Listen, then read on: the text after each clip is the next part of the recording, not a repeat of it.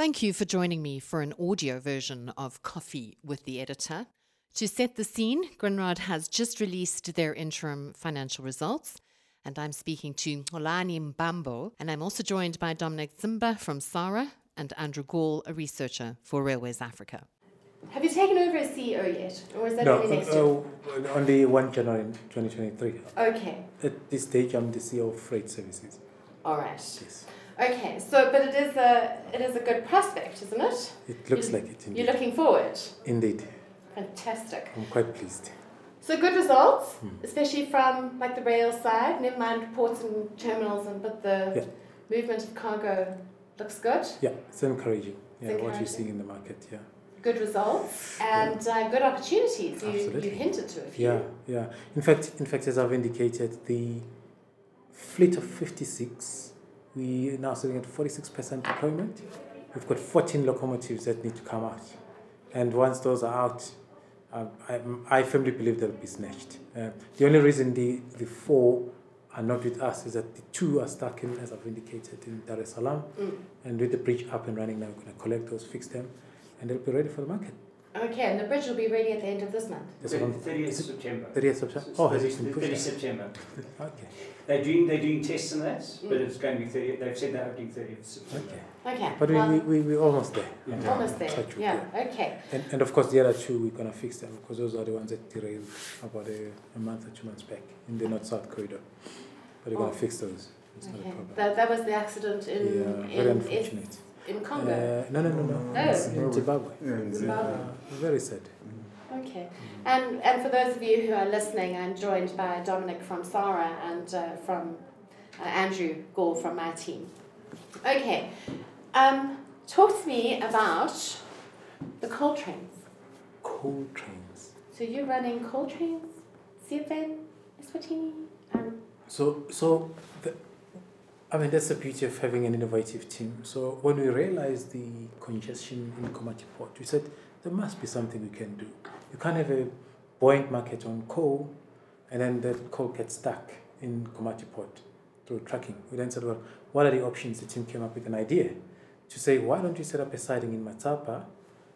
We use Oshoek because it's not as congested. In fact, you got Swatis to work with us to have an ease administration of the clearing of the trucks into the country. And when we negotiated them, Eswatini Rail, they welcomed us warmly. We set it up and they allocated trains. Of course, they had challenges with capacity, and I'm very pleased that lately what they did is they approached CFM and they've now come up with an arrangement of a free flow of trains between Eswatini and Mozambique. So this is quite a momentous achievement. Absolutely. Yeah, that free flow of trains. Did you work with Transnet on that?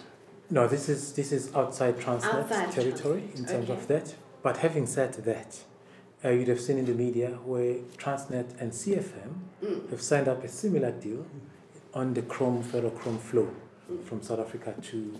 that for me is a big achievement. And it shows Transnet's focus in really getting the rail networks in the SADC region coming up. You saw, I think last week, but recently, they also signed up with Botswana. Yes. So something is brewing there. So I'm really excited. They've got this thing coming, and that for me is quite a positive story that we are actually not seeing for some reason. So I think the future is bright. Fantastic. I agree with you. Yeah. Okay, so what are the next steps?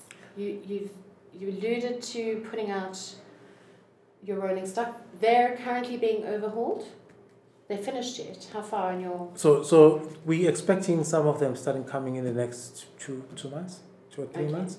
We had some very specific parts that we are not getting, but I think that problem is being resolved. All right. We are getting quite a few inquiries compared to perhaps last year, and I think the deployment will improve quite significantly. As I've said, the locomotives that were available have been deployed fully as we speak to you now.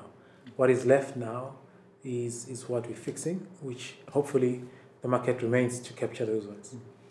All right, and then you guys, when you were giving your presentations earlier today, you spoke about East Africa. Correct. Correct. I'm very curious.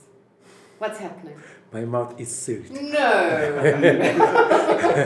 A hint. A small hint. Give a dog a bone. A small hint. Come on.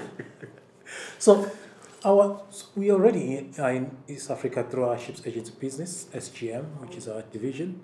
We also have our cross-border clearing and forwarding business present in most of the borders in East Africa. So we're already there. So what we're doing now is we're taking a notch higher. So there was an interesting project, small project, nothing to shout home about. That's why I didn't want to really mention it. But what it does, it embeds our presence in the country. That's why we are partnering with an infrastructure developer to build or construct a RoRo vessel that will take 24 trucks onto it. Trucks being rail trucks or trucks being road trucks? No, road trucks. Road trucks. Onto a RoRo across to Tanzania. It cuts the distance of truck traversing along the lake by significant margins, which makes trade between Tanzania and Uganda well promoted. So we're quite excited with the project. For us, it's an enabler to create presence in the country. There are two specific projects of magnitude that we are currently chasing. And as we gain confidence, we will come to the market.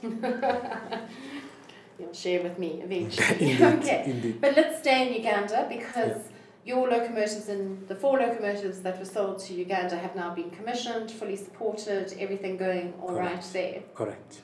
All working perfectly. And I'm really pleased that they see the product, they took the product, it supported them in terms of getting it to work and commissioning it. And as I understand it, it's currently running. We were looking to have an after-sales support going forward. Hopefully that comes through, and then we can, at least because we understand our product, and if we look after it, hopefully it can sustain them going forward. I am told they have pretty good workshops in Uganda. I'm not sure. You haven't been? No, I would have been to Uganda, but I haven't really seen the specific workshops per se. Okay. But we have sent the teams, and I think the team spent months, when we were commissioning the locomotives that we sold them. Yeah, so it looked pretty good. Yeah. All right, and is there anything else happening in Eswatini? Well, I'm hoping that we can grow the siding and introduce other cargo types as opposed to coal so that we create a sustainability for this solution. So we're working together with Eswatini to make sure that this is sustainable. But for me, what is really pleasing is to see the communities benefiting from this economic activity that has just boomed. You talk about the truckers, I think 30% of the trucking is Swati, and I think that number will increase, I'm told. The job opportunities, I think we employ close to 80 people that were unemployed, local. So for me, those activities are really, really helping, and your small businesses around that business activity are booming. So it's quite exciting. But the key thing is, how do you ensure sustainability of this going forward? Of course, the Eswatini Rail benefits from this, and this arrangement with CFM is really, really important. We'd be remiss not to touch on the activities of BBR. It was very sad to see Tembi retire. Yeah. You have a new man in the hot seat. Yes. What's happening? Yeah. So thanks to Tembi. She's been really, really good over the years, and she's really has been incredible to us in country, and we quite honoured to have worked with her. Personally, I'm quite honoured to have worked with her. Yes, we've got Raymond who's joined in, Zimbabwean and really, really capable, and we're running with. He's going to be running an operation for us. We're excited to see how he comes out with in his leadership going forward. Good things should come, of course. Are you looking to expand, or are there more opportunities for BBR? Is there a bigger role for BBR to play on that north-south corridor? So as you know, we've got marketing access on the North Line and the concession on the South Line. So what we're working on is to unlock the cargo from DRC. Because that's the only way you can get this corridor to work, number one. Number two, it would really, really be good. And I'm quite excited with Transnet's Africa strategy, because it means we've got a common objective of getting that North-South corridor to work. Yeah. So our focus will be how do we unlock that cargo and make this corridor very efficient, because there is an alternative through that, but we actually want it to come through. But it means the rail authorities, both in South Africa, in Zimbabwe, Zambia, and DRC should work together to make sure that this corridor works. So I think there is hope, but there is lots of work to be done to make that work. Well, I'm very excited. And on that note, I thank you very much for joining me. Well done on your results. Well done on the performance. I hope it continues. And till next time. Thank you very much.